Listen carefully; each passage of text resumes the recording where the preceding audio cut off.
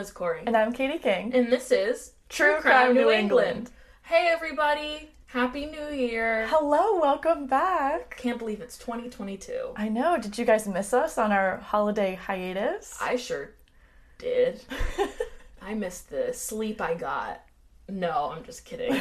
Even though we were on hiatus, we were doing a lot of work. We were doing a lot of behind the scenes, yes. But we still got a good vacay. It was fine. Yeah, it was nice. Yeah. I mean, you know, how were your holidays? They were good. Yeah, They what'd were you do? I worked, actually.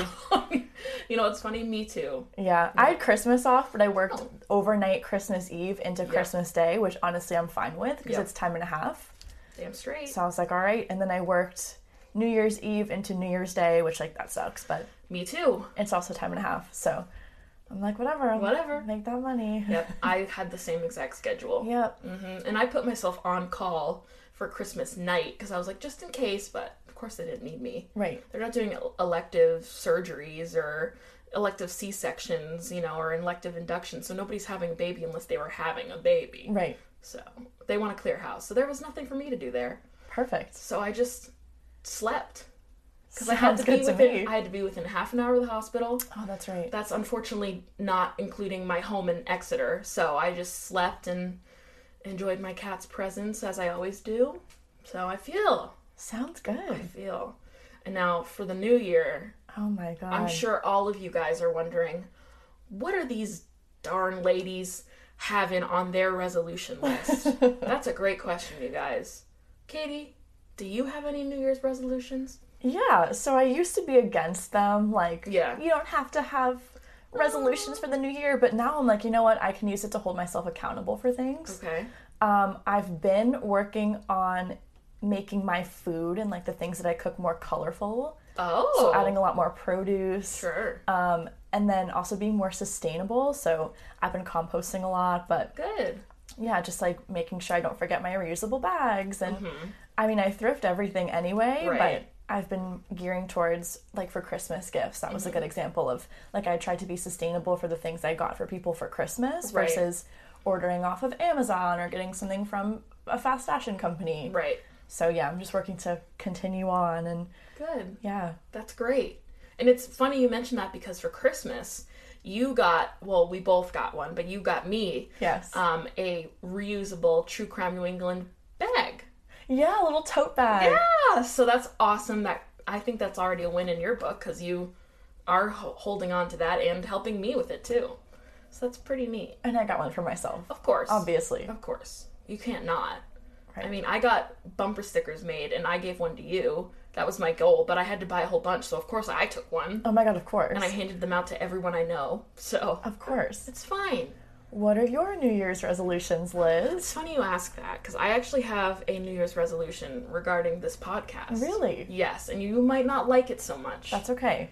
My goal is to not say fuck so often. Wow. Yes. Now, don't get upset and don't get excited, because I'm going to say fuck, but I'm going to try and not say it so often. Sounds good, yeah. Every sentence needs to have fucking as, like, an exclamation, you know?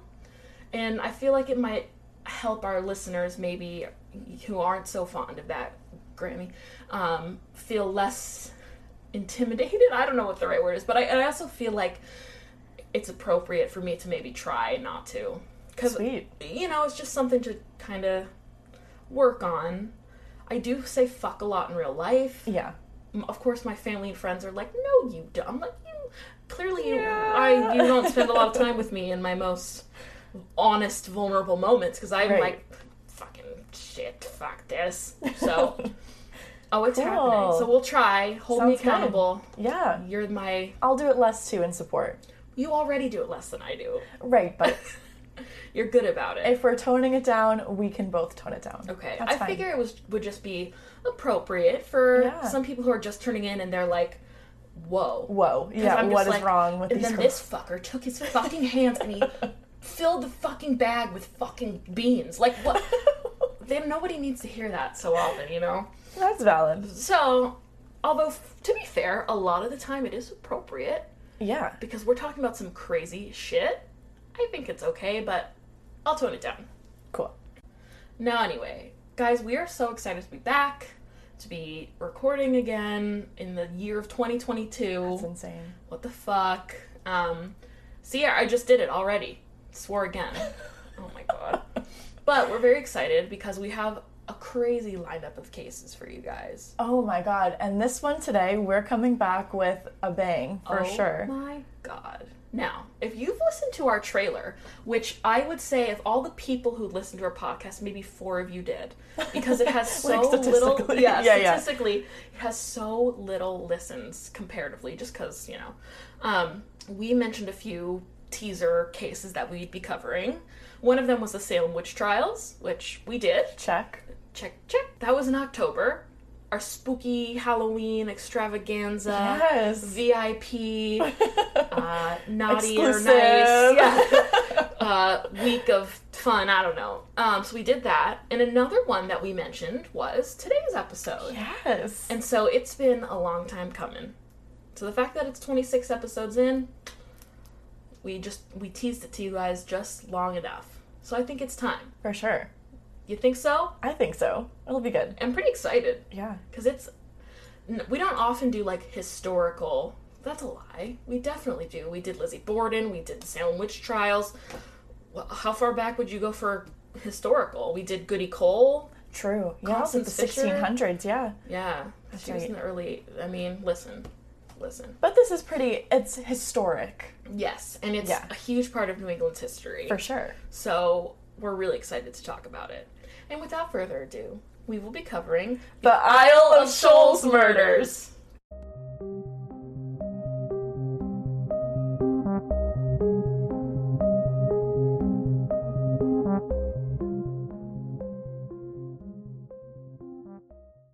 And it wouldn't be an episode of True Crime in New England, even if we're in the year 2022, if we did not start out with our sources. And in a change of events for the new year, nothing is going to happen at all. I'm still going to ask you, Katie, if you could just real quick lay down your sources for me. To keep up with nothing changing, really, I'm going to say that one of my sources was Wikipedia. Sure. Happens. Followed by The Lineup, AtlasObscura.com, SeacoastNewHampshire.com, NewEngland.com, and then Murder by Gaslight, which was such a good source. They do a lot of historical murders anyway, so they were really cool for this. Yes, they did a great job. They had a lot of good stuff. And as usual, I had all of those as well, especially Wikipedia. Yes. And I actually listened to something called Weird Darkness podcast. Ooh. Yeah, it was this podcast on YouTube that I found. And he did a whole bunch of them, but the first story he covered was this case. Oh, sick. So I listened to that, and he did a great job. And it was good to hear all the pronunciations and stuff, and just like, okay, all right. So thank you to Weird Darkness podcast. It was pretty interesting. So I got my stuff from him, and then Murder by Gaslight, I just can't. That was so good. Such a good resource. For sure. Especially with these cases that are, like, really old. Yes. You know? You guys, so before we get started going into the details, so this is the Isles of Shoals murders, but the Isles of Shoals, if you guys don't know, they're a set of islands. And so some of these islands are in New Hampshire. Most of them are in New Hampshire. But the one we're talking about today is technically in Maine.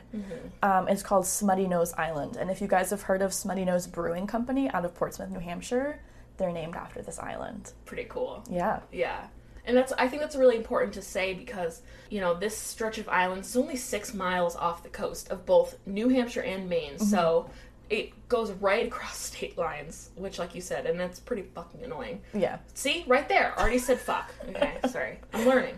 But it is, you know, it is technically in Maine, so, you know, we're referring to this as a Maine case. Yeah, for sure. But it's pretty interesting because there's 9 islands, and they're all pretty small, actually. So the island we're talking about today in our case, the Smutty Nose Island, is only 25 acres long, and that's the 3rd largest island. Yeah. So it's pretty small.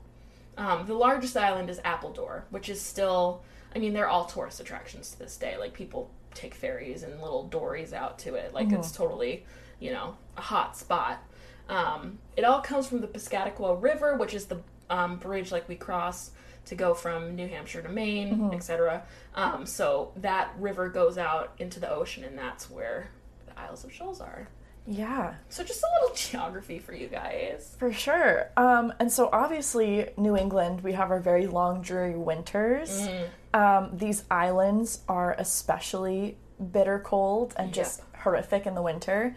So Smutty Nose Island, the one in Maine, to this day, it's not occupied. Nobody lives in it. But the case we'll talk about today, it was the only occupied house at the time. So it was just this one kind of extended family situation living in a house on the island by themselves. And so that's what makes it all the more terrifying. Yeah. That's so creepy. Especially when you're on an island, you have nowhere to go. You have nowhere to go. As we'll talk about. You can't run to a neighbor's house and bang on the door and ask for help. Right. Yeah, so it's just crazy. You are your own neighbors. Yes. All right, so should we get into it? Let's do it. All right. Do you want to tell the listeners about the haunt vets?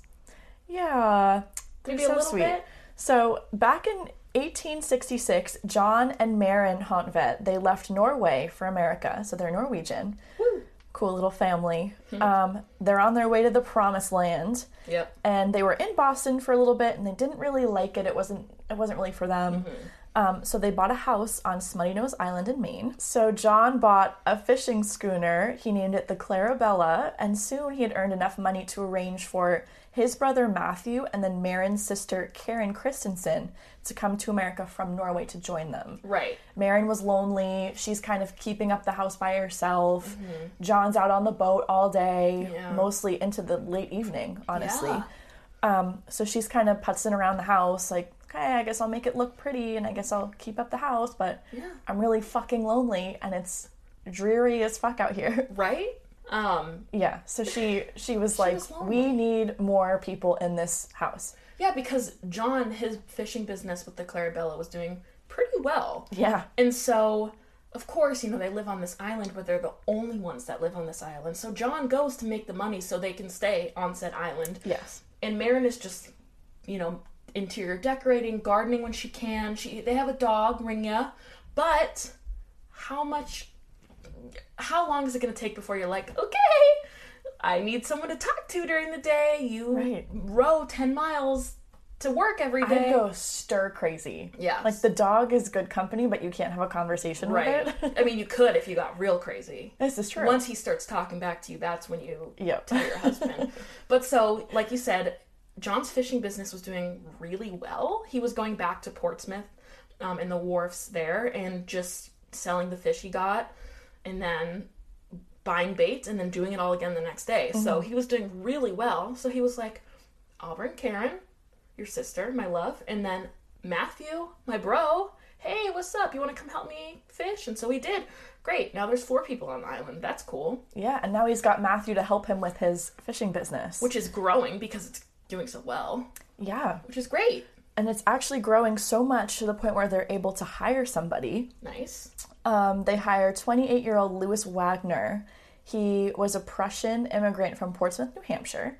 They ended up hiring him in the spring of 1872 just in exchange for room and board. So that was pretty neat that they did that for him, I guess. Yeah. Because now he had a place to live. Yeah, which is cool. I mean, he normally wouldn't have accepted that offer. He was kind of like, room and board, that's it. I want to be making more money. But he didn't really have the best reputation with the other fishermen out of Portsmouth. Yeah. So he was going to kind of take whatever he could get at that point. It says in a lot of the sources that he was kind of sketchy. Yes. Like, people felt that he was always, like, lurking in the shadows. Yeah. Which is so bizarre. And you don't think about a real-life person that way. You think of somebody in a movie or in a book as roaming in the shadows, and like you look over and they're peering out from behind a wall. But this is literally how this guy was described. Yeah. Like, he gave people the heebie-jeebies. Yes. And so when he got this offer, like you said, he really couldn't refuse it. Yeah. But now John had his brother, and Louis to help him with his fishing business. So that was helpful. And Maren still had Karen, so they're buddies. Great. Yeah, we're doing good for you. Louis, I guess, he said he enjoyed the stability of, room and board and being able to work with them. He also said he liked having 2 women to take care of him, which that makes the hair on the back of my neck stand up. So glad we could service you. What's going on? Like, that's disgusting. Yeah, and he often struggled with flare-ups of rheumatism, which is also known as rheumatoid arthritis, so it would make it a little difficult for him to be fishing nonstop, working the long hours, so he'd sometimes be laid up in bed. I guess the women of the house would have to take care of him, but it's like, that's kind of creepy to me. Yeah. Like, he's using them as his own personal... He got too comfy, it sounds like. Yeah. And while rheumatism is a perfectly valid reason to take a sick day every once in a while, because it is effective of your joints and other things, I think he just got real comfortable with having women dote over him. So creepy to me. Yeah. And imagine his happiness and surprise when the fishing business kept getting better and better, so John was able to send out for Marin and Karen's brother Ivan and his wife Annette. Now, before we continue, depending on the source you get it from, the spelling of Annette is always the same, but the pronunciation is different. So some people pronounce it Annette. Some places, I think the Norwegian pronunciation is Anette. Yeah. Or obviously I'm saying it like a white American, but like, you know, in a Norwegian accent it would be... Yeah. Closer to Anate. Anate. But Annette would be the more Americanized pronunciation. That's my understanding. Yeah. So, yes. So John brought over Ivan and his wife Anate Christensen. And at this point, that meant there was, 4 men helping with the fishing business and 3 women on the island. John kind of was like, okay, Lewis, listen, my brother is here and my wife's brother is also here. I think we're just gonna stick with like the whole family thing, if you wouldn't mind, like if you could not work for me anymore. He fired him, basically. Yeah. Amicably, though, it sounded like it was kind of amicable. Yeah, it sounded okay. Yeah, because Lewis actually ended up leaving the house about 5 weeks after the latest guests arrived. Yeah. And he went to the Portsmouth wharves and he actually got a job on another schooner. This one was called the Addison Gilbert. Ooh. Unfortunately, almost immediately, the Addison Gilbert shipwrecked and Lewis was out of a job once again. Yeah. So that sucks. He was, just kind of walking around the wharves looking for jobs, barely making rent. Lurking in the shadows. What he does best. And that was really unfortunate for him, but it sounds like they had a good, amicable breakup. Mm-hmm. And now it was just, Lewis was on his way, and now the hot vents were so happy to have all this family surrounding them at their island. It didn't feel so lonely anymore. Mm-hmm. And I think that was really important for Marin because she was going crazy. Yes. So it seemed like life was kind of turning around. It seemed like life was okay, but this did kind of put Lewis in a little bit more of a desperate situation financially. Yeah. Which we'll get into that a little bit. Poor guy. Yeah. So this puts us about the evening of March 5th, 1873. So Ivan, John, and Matthew, they all went to Portsmouth, New Hampshire around 4 p.m.-ish to pick up a shipment of bait for their fishing company. Right. But they found out that the shipment would be delayed. It was going to come by train from Boston. Yeah. So there's really not a whole lot they could do besides wait for it. And so they realized they were going to be stuck in Portsmouth overnight. Right. So they sent word to the women of the home, and they're like, we're going to have to be here overnight. We're not going to make it home. Don't wait up for us. No worries. Right. And so I think that's so funny that they had to send a neighbor, be like, from another island, be like, hey, on your way back to Appledore, can you just shout to the ladies that we'll be home tomorrow by noon or whatever? Yeah. So, yeah, I think that's really funny, too, because nowadays a train from Boston to Portsmouth is, 45 minutes? Yeah, if that. Maybe if it's making a bunch of other stops, like an hour and a half. Yeah. So not a big deal, but back then, it was a big deal. Yeah. So, the whole thing was that, like I said earlier, they caught the fish, sold it, used that money to buy baits. They would set their lines for the next day and then go home and then come back and fish again. Mm-hmm.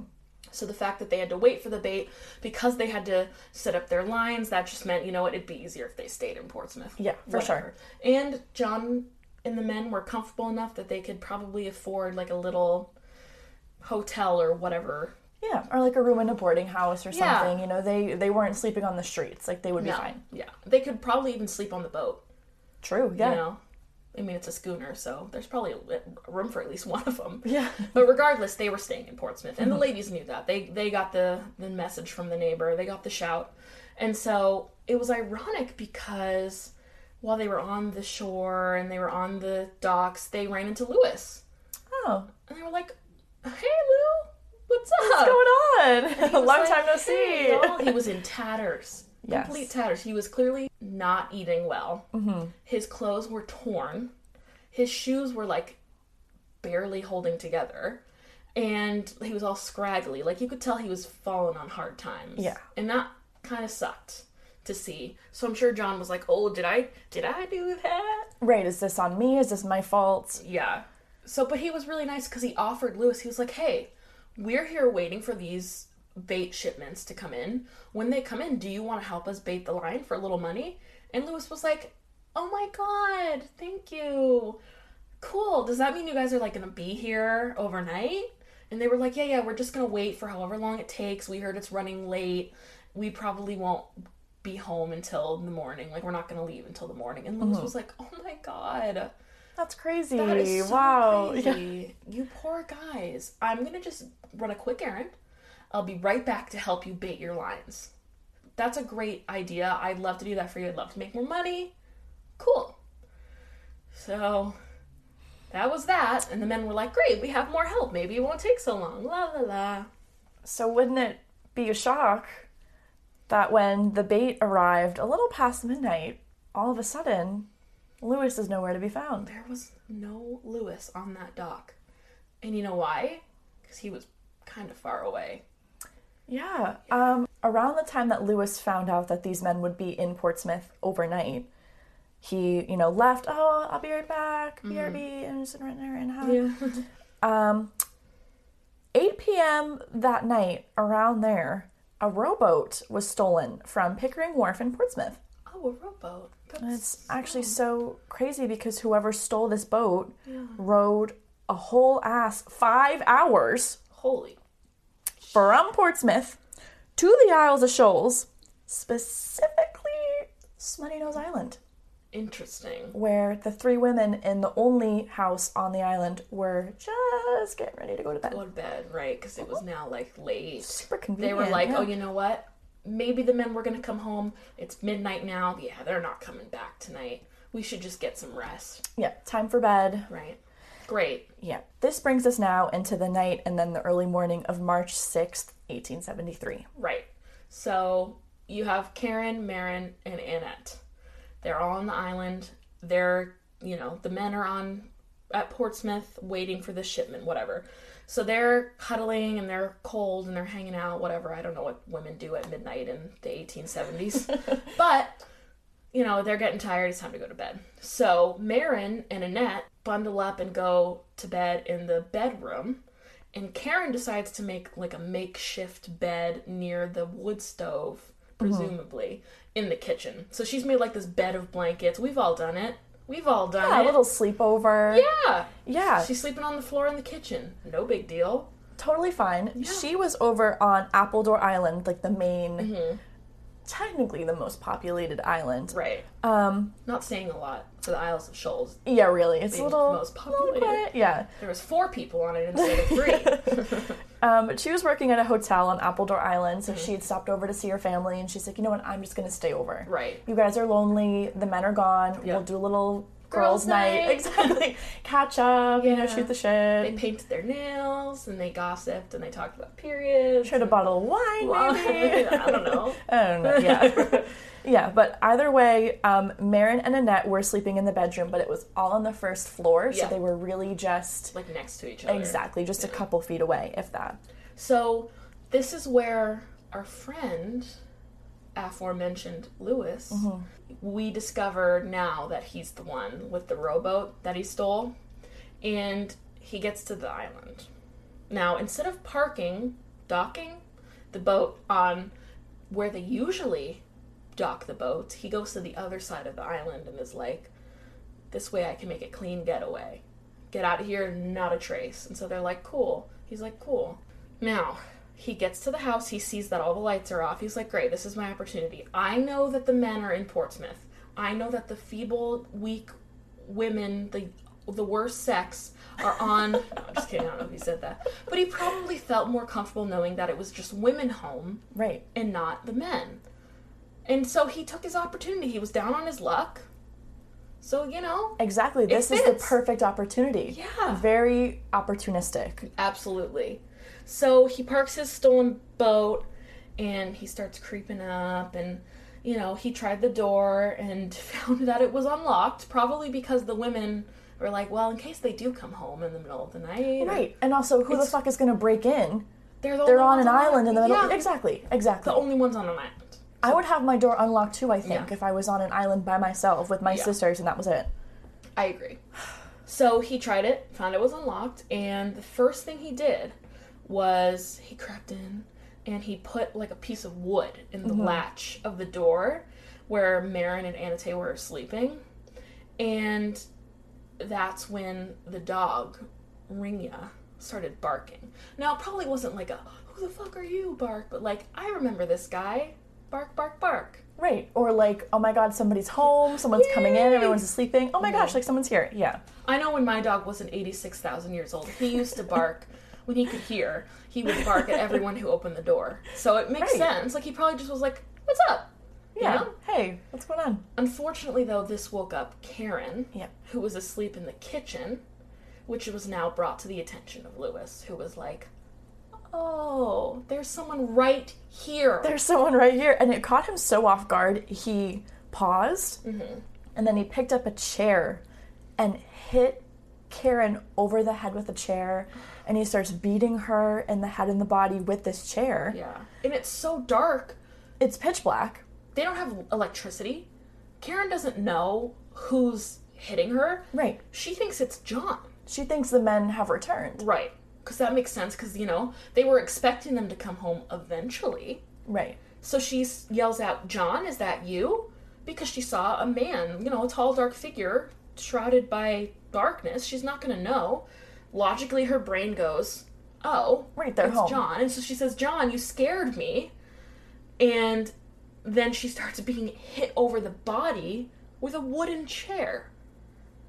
So, hearing this, Marin is awoken. She's like, what? John is home? Like, she hears, you know, and she hears her sister screaming. She's like, what's going on? And this is when, oh my god, it's so crazy, because Karen goes, John's killing me. John's killing me. What? Insane. Crazy. And so just for a little bit of a timeline for events, the chair, as he's beating Karen over the face, over the head, over the body with it, when he's bringing the chair back over his head to hit her again, the chair catches on the clock and knocks it onto the floor, and the clock breaks, and it stopped at 1:07 a.m. Cryptic as fuck. Yeah. That is so creepy. Isn't that insane? Ugh. Yeah. But a perfect narrative for, like, a story, you know? Oh, yeah, for sure. It's perfect timing. For sure. And then one of the blows from the chair actually knocked Karen against the door. Right. Where he had kind of jerry-rigged it to keep it from opening. Right. And so now Marin was able to get the door open. Right. And kind of see what was going on. Now, remind you guys, it's still pitch black. It's 1:07 in the morning. Yep. Karen thinks that it's John. It's 1873. Yeah. And so she's now beaten to a bloody pulp because she's, you know, been hit with a wooden chair 86 times or whatever. That's not a real number. I made that up. But so she's hurting, and then Marin is like, what the fuck? She has no idea what's going on. She thinks maybe, is her husband hurting her sister? What? But she sees her sister, and she's like, oh shit. And so she manages to get Karen into the bedroom where Annette is still sleeping, or like, you know, she's probably awake now, but where they're cowering, and lock the door. So she barricades it, locks it, and she's like, shit, I don't know what's happening, but we need to get out of here. Yeah, it's really bad, whatever's going on. Now Karen is a bloody mess. And Annette is like freaking out. Marin is freaking out, but she seems to be the most centered and most like, okay. Calm, cool, collected, as much as you can be in that situation. Right. So she's like, you bitches. She tells Annette, get out. And she goes, the window's open. She says, get out. And Annette jumps out of the window. It's the first floor. She crawls out of the window in just her nightgown.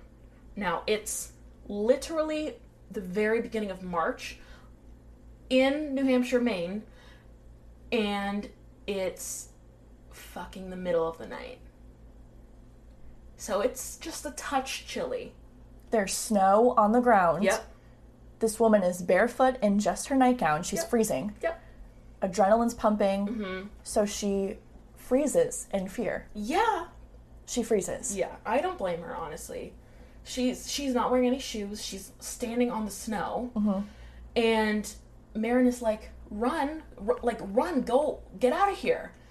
And then she realized that the perpetrator, John, quote unquote, has kind of figured out what they were doing, walked out of the house, and is now standing right next to Annette. And now he's armed with an axe that he grabbed from a pile of wood nearby that they use for chopping wood and for chopping ice. Yeah. So this is when, in the moonlight, Annette sees the face of the perpetrator.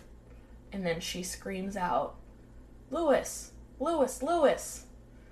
I don't know if that's the correct inflection, but, however she screamed it out, she screams out Louis. Yeah. And you may remember from, 15 minutes ago, we were talking about Louis Wagner, the Prussian immigrant who worked briefly for John. So, immediately Marin's like, it's Louis. It's not my husband, John. It's Louis. Mm-hmm. Which is like, mind blown. Right. And Marin is watching through the window all of this unfold. So she's like, what the fuck is going on? Yeah. And then she watches Louis lift up the axe and bring it down on Annette's head, crushing her skull. Oh my god. So once he kills Annette, he sprints back into the house and starts pounding on the bedroom door that Marin had locked. Yep. And Marin is trying to get Karen help. Like, okay, Karen, come on, we gotta go. He's trying to break down the door. He's breaking down the door, pounding. Yeah. Marin fully takes in the situation with Karen and realizes that she's dying of her wounds. And it's really bad. And there's no way she can save her. Yeah. And it's really sad because it said that Karen was kneeling on the ground. She's bloody. She's beaten. She has her head on the bed. And she's saying, no, too tired. Like, she can't go on. And so Marin had to make a decision for herself, unfortunately. And so she decides, you know what? He's going to break in any fucking second. My sister's dying. My sister-in-law is dead.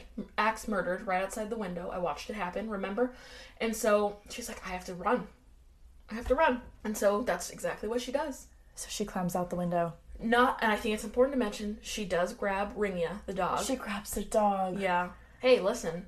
That's incredible. Yeah. But it's also genius, and we'll tell you why in a second. Yes.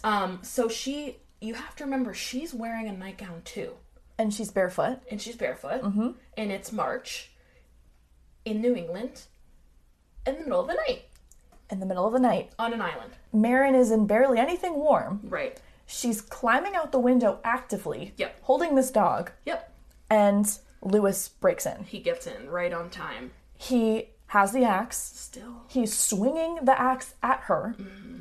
She barely makes it through the window when he smashes the axe down, and it actually catches the frame and the windowsill of the window that she was climbing out of. Yeah. And it broke it clean off. Yeah.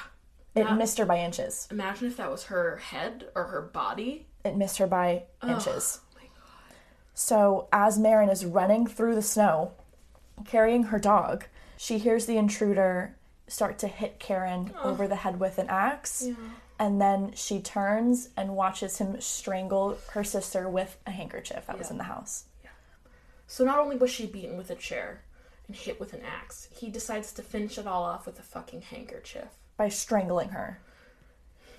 Just terrible. And there's your sister, freezing cold, watching this in horror, next to the body of her dead sister-in-law. Mm-hmm. So she's panicking. She knows the only thing she can do is run. So she runs, and she's thinking the first place she wants to go is to the dock. And yes. See if she can get on the boat and get the fuck out of there. But like we said earlier, Louis, he parked his boat on the other side of the island. Yeah. Anticipating this kind of thing. So now she's like, well, shit, I'm trapped. And so she's like, I need to go hide. So she starts to go to the hen house. Mm-hmm. And then she realizes, like a fucking badass, oh, wait, this is going to be the first place he looks. Correct. And she's right. And so she's like, shit. And she runs, and she ends up actually hiding behind a rock. A big old rock with Ringia in her arms. She stays there for 8 hours. 8 hours. She holds this little dog. I don't know if it's little. She holds this dog in her arms, using him for warmth, and her fucking nightgown. Barefoot. Yeah. On the coast of an island. Yeah. It's freezing. Yeah. It's freezing. And this is actually what saves her life, is the warmth of this dog. Yep. It's crazy. It's just awful. So she waits it out until dawn. Lewis leaves the island. Before he leaves, he drags Annette's body out from outside into the kitchen, brews himself a pot of tea. It's been a long night. What an asshole. Yeah. He ate some food, and he also ransacked the entire house and found, get this, guys, $16, which is so much money. It's like $360 today. Which, honestly, not a lot. Not a lot, but honestly, if you're broke and desperate and you've fallen on very hard times, you're gonna get what you can take. Yeah, that's true. So that's what he did. But then once he, had his little tea break, he got back in his stolen boat and rowed back to Portsmouth. La la la. And he made it back there before dawn. He left a trail of bloody footprints all over the place on the island as he was actively looking for Marin. Right. He's leaving a trail. There's blood stains on the handle of the teapot that he used to make tea. He didn't even think, I'm going to just wash up real quick before I make this tea. Right. No, not even a little. So Marin is still hiding. She waits until after dawn for daylight. Just daylight has to come and she'll be okay. Right. She was able to run to Malaga, which is a small neighboring island that was connected to Smutty Nose, kind of by, I don't know if you guys are familiar with New England coastline, but sometimes during low tide, there'll be almost a path of rocks. Yeah, called a sea break, I think. Yes, yeah. So she was able to run along that. Oh, this must have been so cold. Freezing cold. Ugh, it's like still a little bit of water. It's not like it was completely, it was and wet. And she's barefoot. Her feet she probably can't feel her feet. Yeah, I bet you should. Carrying this dog. Yeah. Thinking that maybe this guy's still on the island, he's going to come for me. Yeah. So she runs to this neighboring island, and then she has to shout over the water. Yeah. She can just see Appledore Island, and she saw some kids were outside playing. She's screaming for help, waving her arms. You have to help me. Yeah. Oh my God, help me. One of the kids grabbed their father and was like, there's this woman in a nightgown clutching her dog. Maybe something's wrong. Yeah. So this man rowed over and then helped her and into helped the boat. her. Thank God, because Jesus Christ. And it's crazy because, and I feel like this is a good theme of any, like, historic case of, like, a crime. But once, Marin was rescued, quote unquote, by this nice man, there was other men who heard about it on this island, and they kind of gathered in a group and set out to Smutty Nose with, like, pitchforks and, like, oh, we're going to get this guy. We're going to get this fucker. And you know what? Good on them for trying, because that's, I like that team initiative there. Right. So they did go back to Smutty Nose, and all they could find was the awful, awful scene that Marin described, except now Annette's body was in the kitchen next to Karen's body. They were bloodied, beaten, and it turns out that Annette was also strangled. He strangled her afterwards, even though she was very much dead. There was a piece of cloth wrapped around her throat. Yep. So, the men continued to search. They actually went to Appledore, that bigger island, and looked for him there, but to no avail. He wasn't there. And then a few hours later, I hope you guys didn't forget about John, Ivan, and Matthew, because now they're like, ooh, what a morning. We stayed up all night. We got the bait on the lines. I can't wait to go home to our 3 lovely women. Maybe they'll have breakfast for us. Blah, blah, blah. Oh, God. No. They had no idea what they were about to get themselves into. They had no fucking clue. So when the men with torches and pitchforks and the whole works had gone onto Smutty Nose Island, they left kind of a signal to tell the men when they returned to go to Appledore Island. Right. Marin was waiting for them. The men had returned to the cottage to find the horrific scene. They were angered. Yeah. They were heartbroken. So upsetting. Just so awful. I mean, this was Ivan's wife.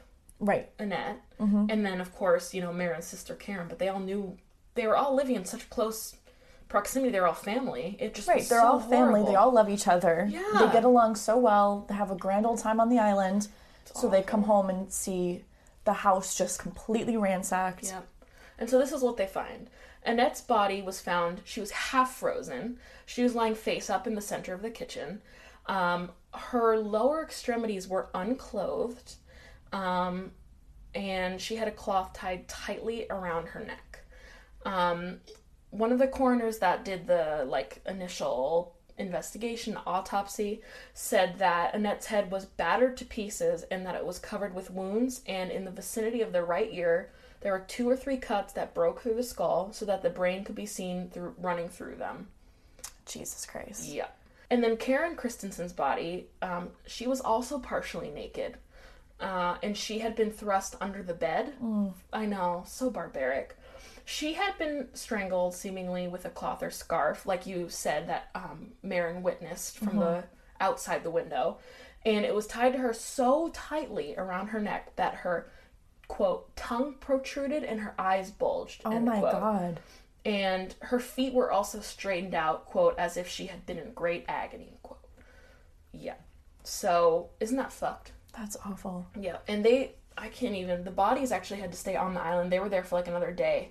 They had to leave them before they could bring them back to Portsmouth. Yeah. So can you imagine that your sister and your sister-in-law's dead bodies just sitting on this island? Your home? It's tragic. It's fucking tragic. It's just atrocious. So meanwhile, our friend Louis Wagner, witnesses said that he was in Portsmouth in the morning and he ate breakfast at his boarding house, but they also described him as looking haggard and as though he had not slept. I wonder why. So he ended up packing his bags after breakfast. He got on the 9 a.m. train to Boston, where ever so conveniently he purchased brand new clothes, got a haircut, and shaved his beard. Oh. The grand total of all of those purchases would be around $16. $16. Which is so crazy because that's the exact amount that was stolen from the Huntvet house. Weird. Yep. So all while he's in Boston, getting a new outfit, trying to clean himself up, shave his beard, disguise himself a little bit, Yeah. Marin is telling authorities what happened. Of course. And she's telling the authorities what she saw and what she heard her sister say as she was dying.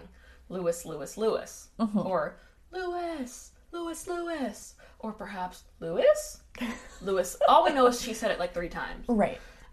So she's telling the police that, and they're like, oh. And it turns out they kind of knew who he was. Oh, for sure. He's a sketchy character. He's a shady character. Yeah. Right. So they were like, oh, we know this guy. And their first thought was, okay, well, he's not at the boarding house. Where else could he be? Well, he used to live in Boston. Why don't we check out there? Yeah.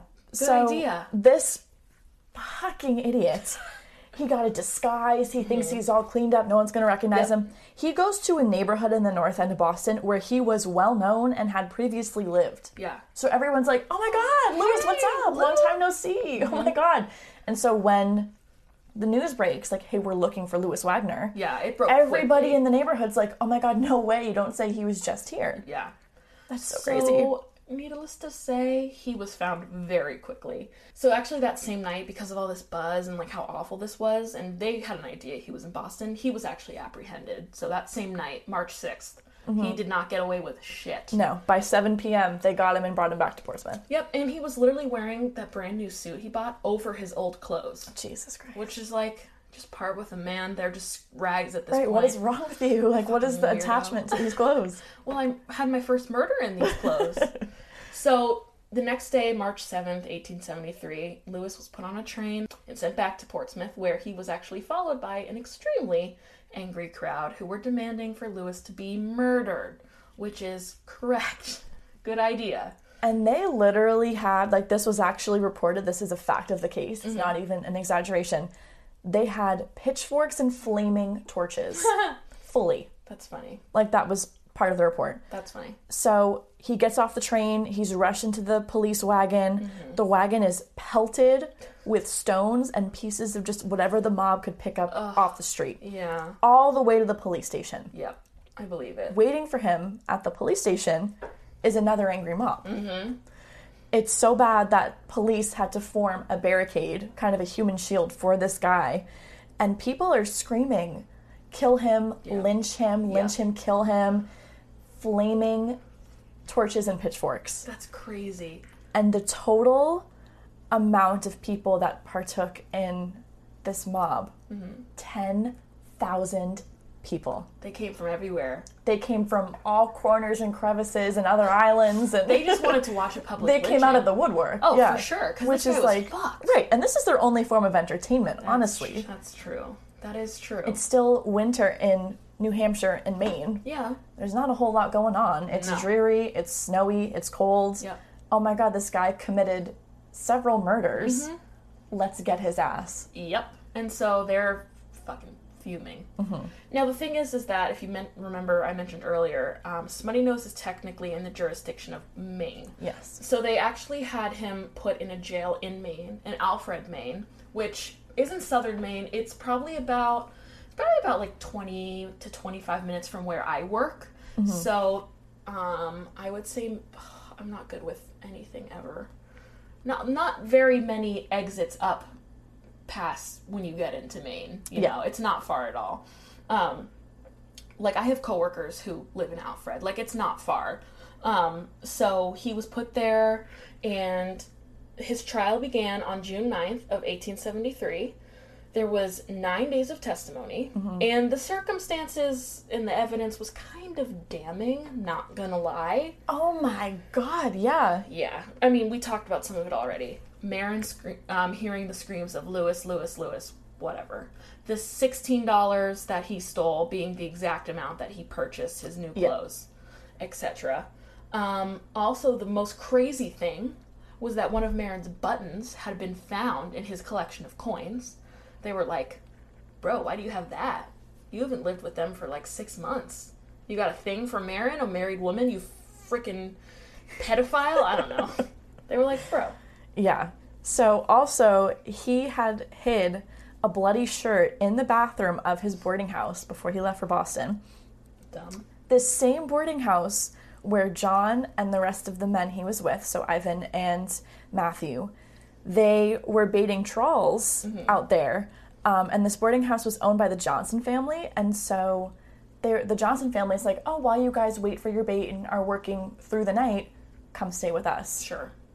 So it's crazy because they were under the same roof. Oh, they would have been under the same roof. That's awful. Yeah. They had no idea. That's terrible. Yeah. So Lewis's own testimony, it was described as rambling and sometimes incoherent. Yeah. He claimed he was working that night baiting trolls for another fishing boat. But when they were like, okay, what was the name of the boat? He goes, oh, I don't remember. Oh, funny. He also couldn't remember the name of the captain or the location of the pier he was supposedly at. Sure. Then he said, after work, he went to a saloon, had 2 beers, and then went to sleep outside. Casually, in a nice, warm March evening. Right. Yeah. Right. But then they were like, oh, cool, where'd you go get beers? He goes, I don't remember. Yeah. Right, buddy.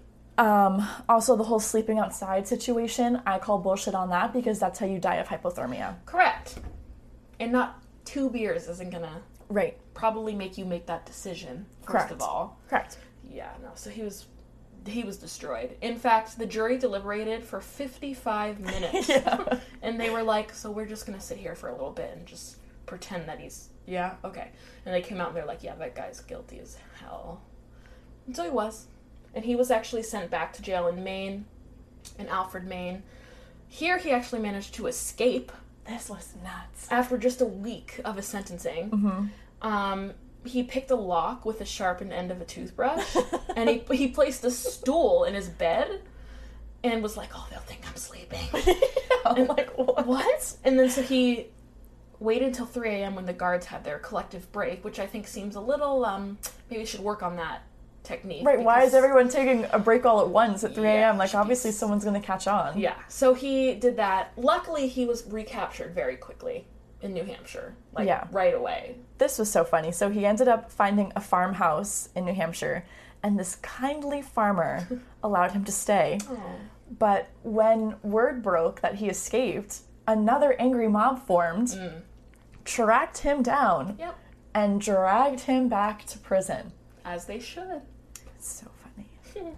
And finally, on June 25th, 1875, just a little over 2 years after he brutally murdered Annette and Karen Christensen, Louis Wagner was hung at the state prison in Thomaston, Maine. Mm-hmm.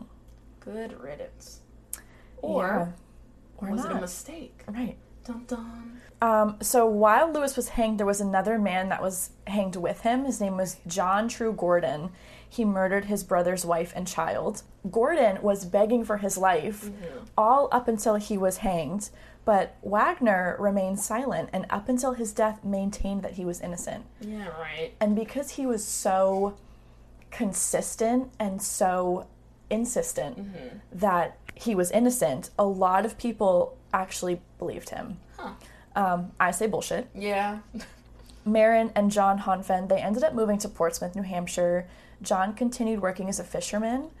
This is really sad. Ivan worked as a carpenter on Appledore for the rest of the summer of 1873. He always worked, so he kept his old cottage in his line of sight. He was never out of sight of it. He always had to be looking at it. Yeah.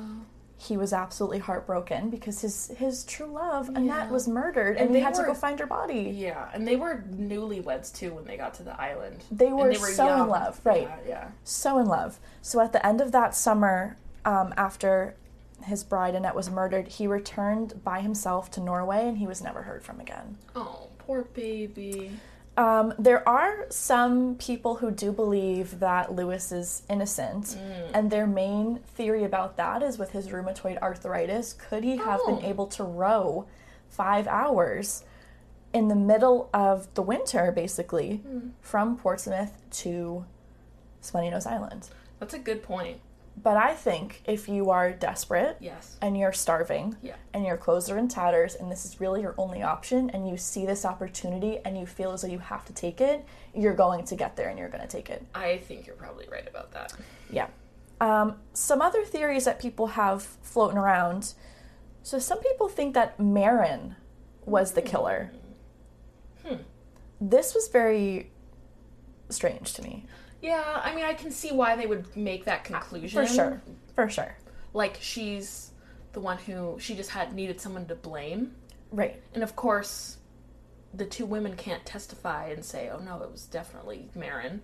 But also, why would Marin kill her sister and her sister-in-law? There didn't seem to be any reason. No, and she had busted her ass getting her sister Karen and then Annette and more family over to the house to begin with. Right, so... there was also an unsubstantiated rumor published by a number of newspapers in 1876 that claimed that Marin confessed on her deathbed. Oh. Because she did pass away in 1876. She was very young. Wow, just 3 years later, yeah. And then another theory is that John was the killer because they said in Marin's own testimony, Karen thought the man that was killing her was John. Right, she screamed, John, is that you? And then, John's killing me. Right, John's killing me. Right. So maybe the theory goes that John did the murders and Marin covered for him, but this is obviously a less popular theory. Yeah. I could see that where they came to that conclusion too, though. Right. Yeah, that's crazy. And then, a little fun fact, the rock where Marin was able to hide out and survive, it's named after her. It's called Marin's Rock, and you can go there on Sponey Nose Island. That's pretty cool. Yeah. I'm sensing another True Crime New England field trip, perhaps? Let's take a schooner over there and let's check it out and see if we could row the 5 hours. Oh boy. Yeah. No, thank you.